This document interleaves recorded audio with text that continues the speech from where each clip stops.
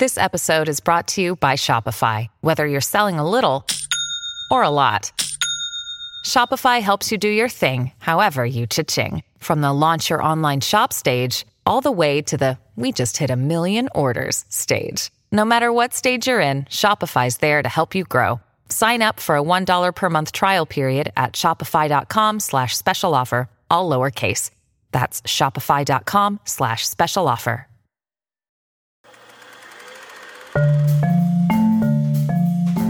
This is Dirt Cheap from Neon Hum Media.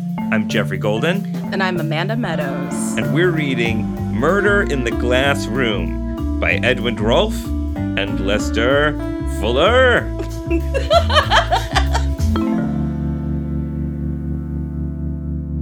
Amanda, we are still reading this book, and it gets better and better every time we return to this well. It's a gross well, but we keep coming back to it. The smell is intoxicating in its way. There's something about it. It's like you can't smell away.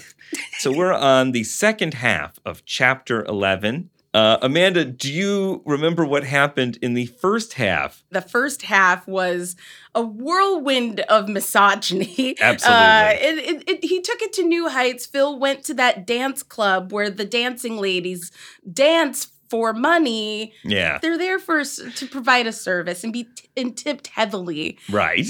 Phil being gross, looking and smelling gross almost certainly too, because he still has not showered. I think we know for sure that he looks gross. Yes, he is going from girl to girl, asking for saying Edna sent me. Edna sent me. Yeah, until all of them are talking to each other about the weird guy who did he dance with you and ask about Edna? Yeah.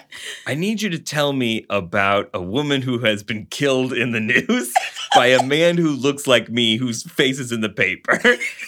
Can you help me? 50 different women in the dance club? Yeah, in order of his attraction to them, too. Right. Which is, wow. He gets a lead, and so he needs to meet Muriel at the Tiki bar. Right. Where he is not looking forward to seeing all that fucking bamboo. It's just a weird opinion. It is weird to me. I love a tiki bar, you know? Amanda, remember when you and I were the king and queen of a pop-up tiki nightclub? Yes, we were. For one beautiful night, we were god and goddess. It was at Clifton's. Yes. Right? Yeah, at the Seven Seas Bar. The Seven Seas Bar. And they had this Coconut Club. It was called Coconut Club, and they would have this monthly tiki bar in LA that would pop up. And every night they would vote for like the king and queen of Coconut Club. And we made it. We made it. We lobbied and campaigned hard, though. I mean, it was definitely, we really, we advertised on every table. Absolutely. We were relentless. We spent a lot of money to be the tiki king and queen, but we did it. We achieved our dreams. Now you can't. COVID has ended all dreams. Dreams are on delay. All right, let's get tiki started. Yes, yeah. All right. Yes, we're very animated about this tiki situation, and I'm sure Phil is going to fuck it up in a new, exciting way. Absolutely. Chapter 11, Part 2. I entered the tropical jungle through a rustling screen door. It was a small place, and it looked smaller because every possible bit of unused space was taken up with potted palms set in bamboo-covered pots. The plants wilted in the thick, fetid air, and most of the big leaves hung yellow and withered from the stalks. There was a bar at one side, and 4 or 5 semi-partitioned table booths along the other. The whole place was dimly lighted, and the bamboo shades on the lamps made it even darker. The bar was crowded. I walked over to the darkest corner of it and asked for a scotch and soda. The bartender looked at me curiously, and I felt the eyes of the barflies on my neck. I realized the order for scotch and soda had been a mistake. What? Yeah, I mean, what do you get at a tiki bar? You don't get a scotch and soda. You get a Tiki Whistler's Delight. There are tiki drinks with scotch in them. It's going to become a fruit salad on its way to you, and you have to be okay with that. You have to love that, in fact. Frankly, I think Phil should embrace the fun. I think he should. Right now, as he's running from the police. It attracted attention in a joint of this kind, and attention was what I wanted most to avoid. My feeling of invisibility had completely vanished. I felt wide open and vulnerable again. I took the drink. I edged away from the bar and looked toward the booths. A man and a woman were deep in a clinch in the booth nearest me. Their half-filled glasses were on the table in front of them. I tried to make out the color of the woman's hair, but the light was too dim. The next booth was occupied solely by a child, about 10 years old, who sat propped up against the back of the seat, his mouth open, fast asleep. Amanda, there's a child at this bar alone. There's a child passed out drinking alone. I'm going to assume there's like a lot of drinks in front of him. This is a way to spend your time. It's 1945. Your parents don't care about you. I guess you ran away from the factory you were working in. There's no Nickelodeon to watch. You're not watching cartoons. There's no internet yet. There's no internet. So what do? You're going to a bar. In the third booth, sitting alone, was a girl drinking. From the movement of her arms and her head when she lifted the glass to her lips, I could tell she had had just a few too many. I walked closer to look at her, trying to move as if I were just wandering around the place. When I came up close, I put my drink down on the table opposite her. "Mind if I sit down?" I asked. Her head wobbled up to look at me. "Who are you?" she asked suspiciously, her voice thick and a little out of control. "Johnson's the name," I said. "Pete Johnson." How is a voice thick? I guess I'm doing it like Harley Quinn. Which I appreciate. Which is my interpretation of that note. But yeah, how is it that Phil has not thought to change his pseudonym? And so, because at some point, right, if all these people are like interrogated by the police, they're all going to be like, oh yeah, it was this Pete Johnson. And so they're all going to put it together that it's the same person. Yeah. So it's like, it's only like one layer away from figuring out it's Phil Norris. If he kept using different pseudonyms, at least it would be like, oh, okay, well, this guy was named Pete Johnson, but this guy was named Dick Longleaf, but this guy was named Petus Hardford, And so it's like, oh, must be three different guys, says the police detective. "Johnson's the name," I said. "Pete Johnson." Go away and beat it to hell," she suddenly screamed. "Bothering me all the time. Mind your own goddamn business, why don't you? You coppers, always asking questions." I like her energy. I love her energy. She is giving me strong ACAB, no snitching energy. And I think that's really good. She's probably the only good person that Phil has encountered so far. In this journey. Yeah, because she is refusing to talk to him. Yep. That is the right way to react to someone like Phil walking up to you. "I'm not a cop." "That's what the other one said," she screamed again. "Leave me alone, why don't you?" Just then, a huge guy tapped me on the shoulder. He was built like Tony Galento, only taller, about my height.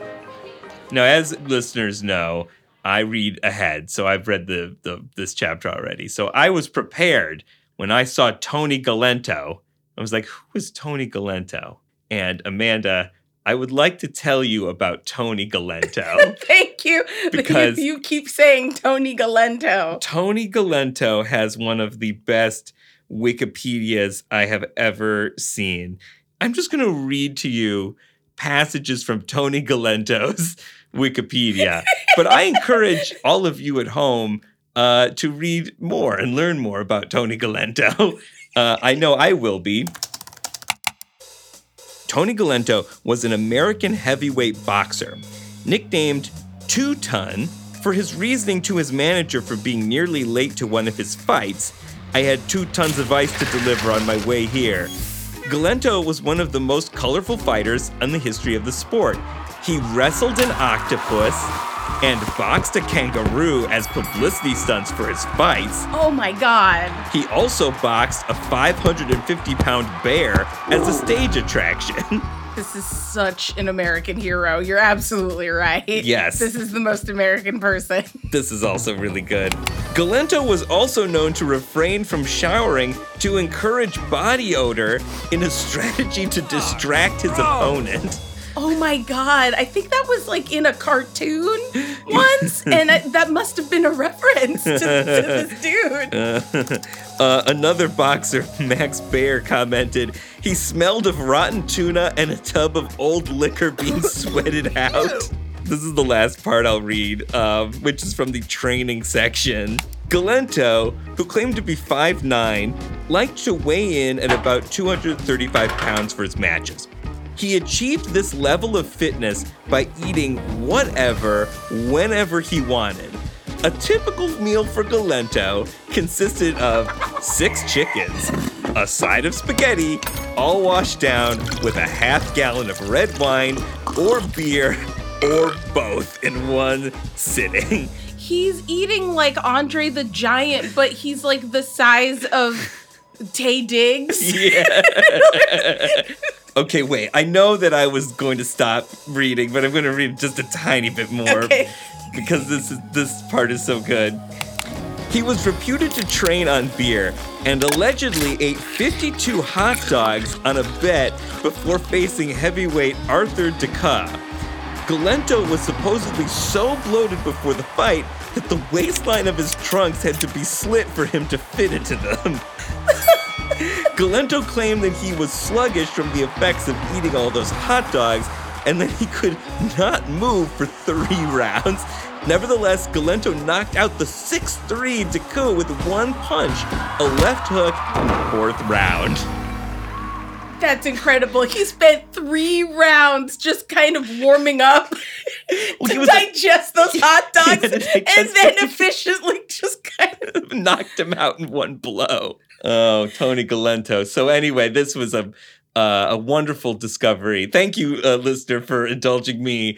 But I thought, Amanda, that you would enjoy learning about Tony. That's the best reference in the book so far. Yeah. I'm very impressed. Be right back.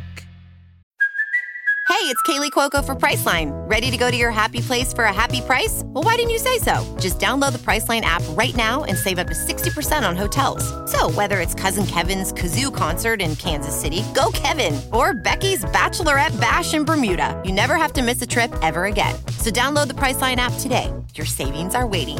Go to your happy place for a happy price. Go to your happy price, Priceline. Grand Canyon University's RN to BSN online degree program makes earning your bachelor's in nursing possible. Balance online coursework with local in-person clinicals to position yourself for potential leadership opportunities in the time you have from wherever you are, leaving room for what matters. Achieve your goals with your personalized plan and team behind you. Find your purpose at Grand Canyon University. Visit gcu.edu.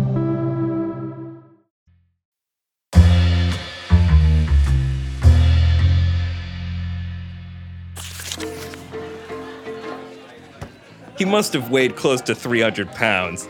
He had a half-empty glass in his right hand. "Hi," he said in a friendly, drunken voice. "Hi," I said. "They say drinking ruins the health," he said, belching down into my face. "That's what they say." I tried to keep my voice amiable. "They say it runs a body down." I agreed. "But it's a lie," he bellowed. "A damn dirty lie," I said. "I agree with you, mister," and pointed to the glass in my hand. "A filthy, miserable, lousy lie," he roared. Again, I nodded, but it wasn't enough for him. His voice became softer, huskier. "Take me, for instance. Just look at me. Look at this stomach. Feel it, just feel it. Muscle, all muscle. That's what it is, all muscle." This is wild. Yeah. So, like, this is just a tiki bar full of cartoon characters. Absolutely. It's a tiki bar. I love it. You never know what you're going to find. I said, "You're right, mister," Punch it. he said, spreading out his hands and pushing the stomach forward again. "Look, I believe you," I began. Punch it. Just punch it. There was nothing else for me to do, so I gave him a light tap on the belly. The elephant seemed insulted. Call that a punch? He yelled. You call that a punch? You call that miserable tap a punch? That's a love tap, that's what it is. Punch me hard. Suddenly, he grabbed me by the collar and lifted me to my feet. "Look," I said, "I didn't come here to play." You punch me in the belly, you pansy. He yelled. Punch me as hard as you can. Give it all you got. As he bellowed, he pulled my head close to his, and I heard him whisper in my ear. Stanley wants you. At the same time, I felt his hand go into my pocket. Then he slapped the pocket sharply, and something crackled inside, something that might have been a piece of paper. Punch me, the giant roared. You know, at this point, Phil and Stanley have They haven't seen each other since Edna introduced them. Right. Yeah, Phil went to his office, but he wasn't there. Right. Right. He was in Washington. Right, but then Tommy saw him again, recognized him or didn't, we think. Well, right. Yeah, that's true. It was weird. He acted as if he didn't recognize him. Maybe he did.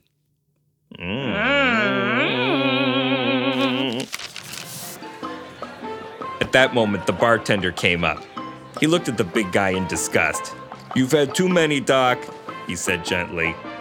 The giant yelled out, all I do is ask a simple favor. I ask the man a simple favor like a gentleman, and he ain't man enough to oblige. All I ask him is to punch me in the gut, hard. The bartender led him, still complaining, to the door. "Hey," the girl said, "did you forget about me?" I turned back to her and smiled.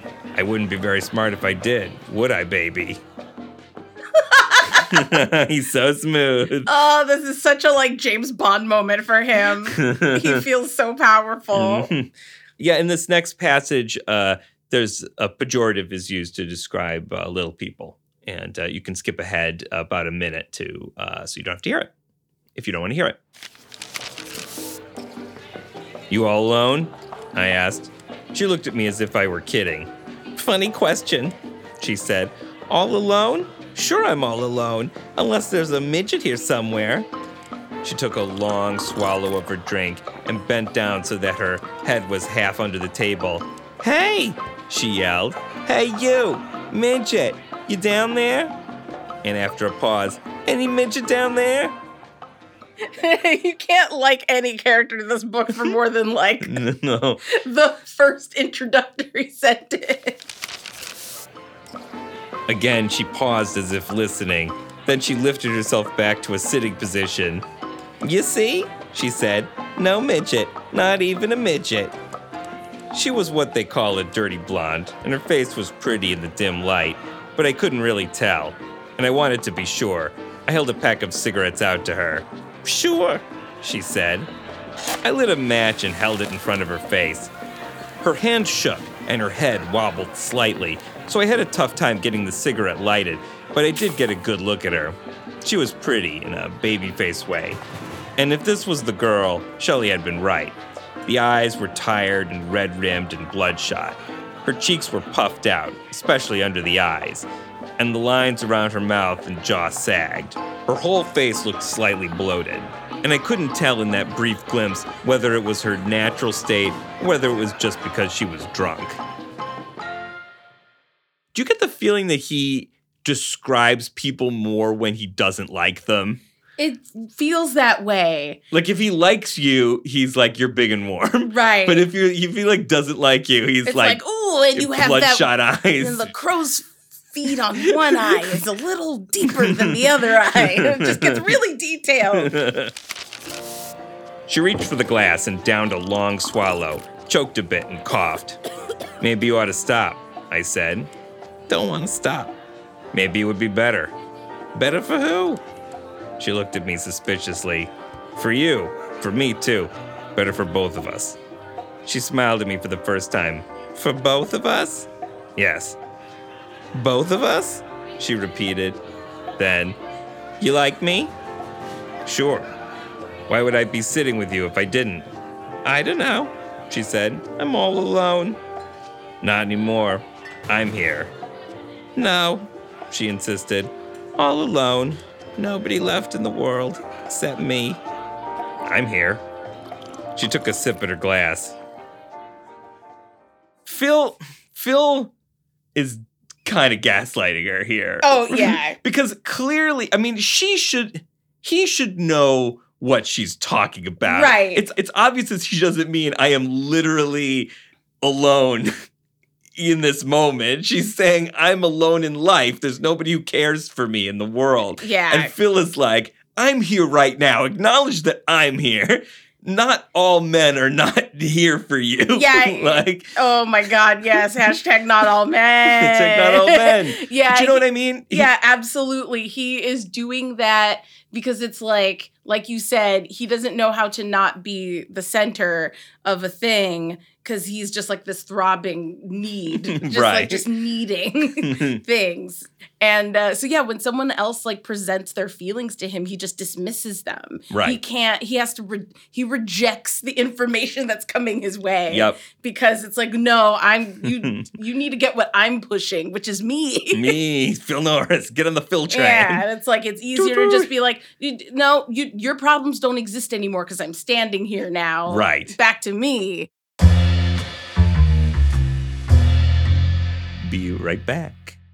Do you ever wonder how celebrities order food? Like, is Sarah Paulson a Diet Coke or a regular Coke girlie? Some peasant Coke? No. Or how does Sofia Vergara order a pizza? No tomatoes. I cannot eat tomatoes. Yes. Are you cool with mushrooms? Not really. If these are the details you need, and I know you do, I have the podcast for you. I'm Jesse Tyler Ferguson, and on my podcast, Dinners on Me, I take some notable friends of mine out to dinners in Los Angeles and New York City. Listen wherever you get your podcasts. That thing was delicious.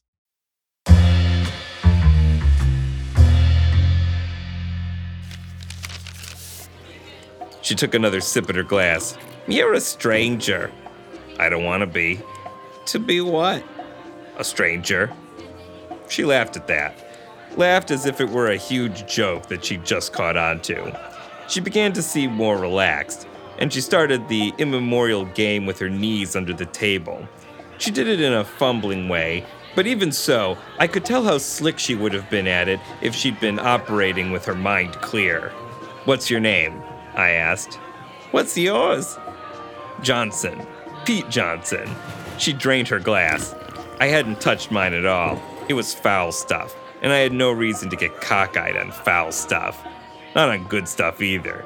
Just to keep the talk going, I asked her if she wanted another drink. Sure, she said, but not this junk. What's the matter with this junk? It's hogwash. Let's go someplace else. Where? Home. Where's home? You'll see. She got up and leaned against the table, swaying. I held her arm to keep her steady. I steered her towards one of the benches facing the ocean railing, but she held back. What's the matter? I asked. You're not gonna do it, are you? Do what? She started to cry. Throw me into the ocean. Throw you where? Oh, yeah. Yeah, I'm a little speechless. So like the tiki bar is like literally right against the ocean. Yeah, I guess you just like walk out there's just a railing and you can just fall right into the sea. Throw you where? Over. Just throw me over. She pointed to the railing and sobbed, tears streaking down her makeup. I know it, she wailed. You're gonna throw me over. I tried to shush her. Why would I want to do that? I said. Everybody wants to throw me over. Everybody. Listen, baby, I told her. You wouldn't be any good to me if I threw you over, would you? Her tears stopped as suddenly as they had started.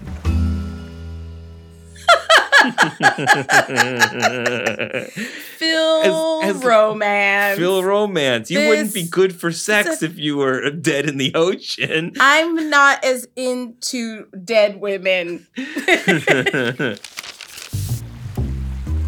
Her tears stopped as suddenly as they had started.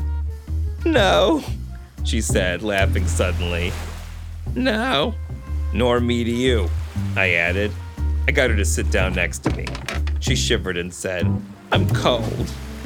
I did what was expected. I put my arm around her, and I felt her snuggling up close to me, as close as she could get.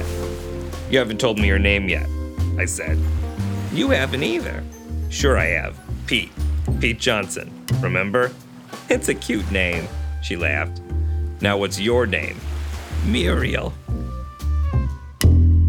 Hey, he did it. He almost found out her name just in time for her to almost maybe kill herself in front of him. I'm glad he found that out before anybody ended up in the ocean. Yay. You did it. You did it, Phil. It's not. This isn't great. Oh, boy. I'd expected it all along, but now that she'd said it, I felt suddenly lightheaded. This is it, I thought. This is where I hit the right trail at last. This can't be like the others. This has got to be it. Well, she said. Well, what? Isn't it a cute name, too? Cute as buttons. She pulled away from me a little. Let's go, she said. I want a drink. I don't want any more bars. No more bars? I hesitated for just a second, but she spotted it. Then she almost snarled at me. What's the matter? Ain't I good enough? The cold air had sobered her up a little.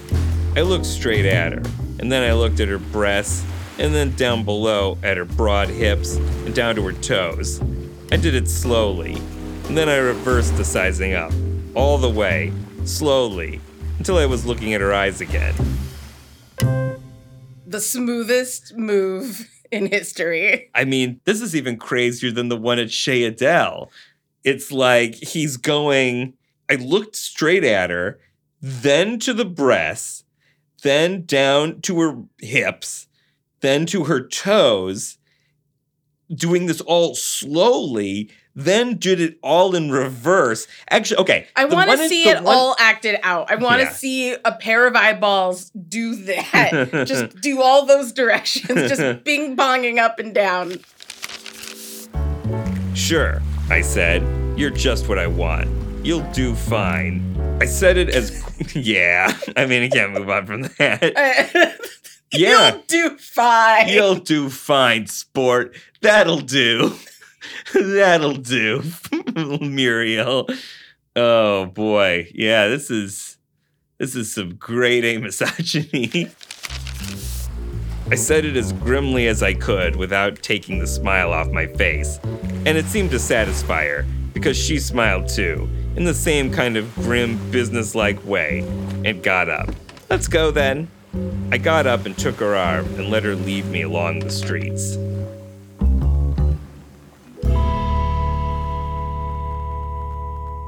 And that is chapter 11 of Murder in the Glass Room. Oh boy.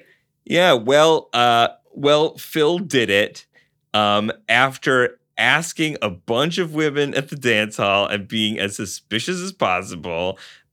He did manage to find the woman. It was the longest, least efficient, most harmful, most risky way to do what he did. He gave it his Phil Norris stamp at every step of the way. But he did it. But he did it. He found Muriel. He managed to keep her alive for now. From Edna's address book. So we're going to find out more about who Muriel is next time. And by the way, I want to put an image in your head for the next episode.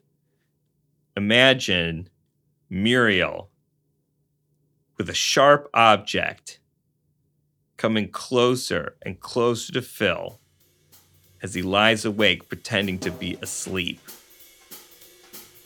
That's coming up next chapter on Dirt Cheap.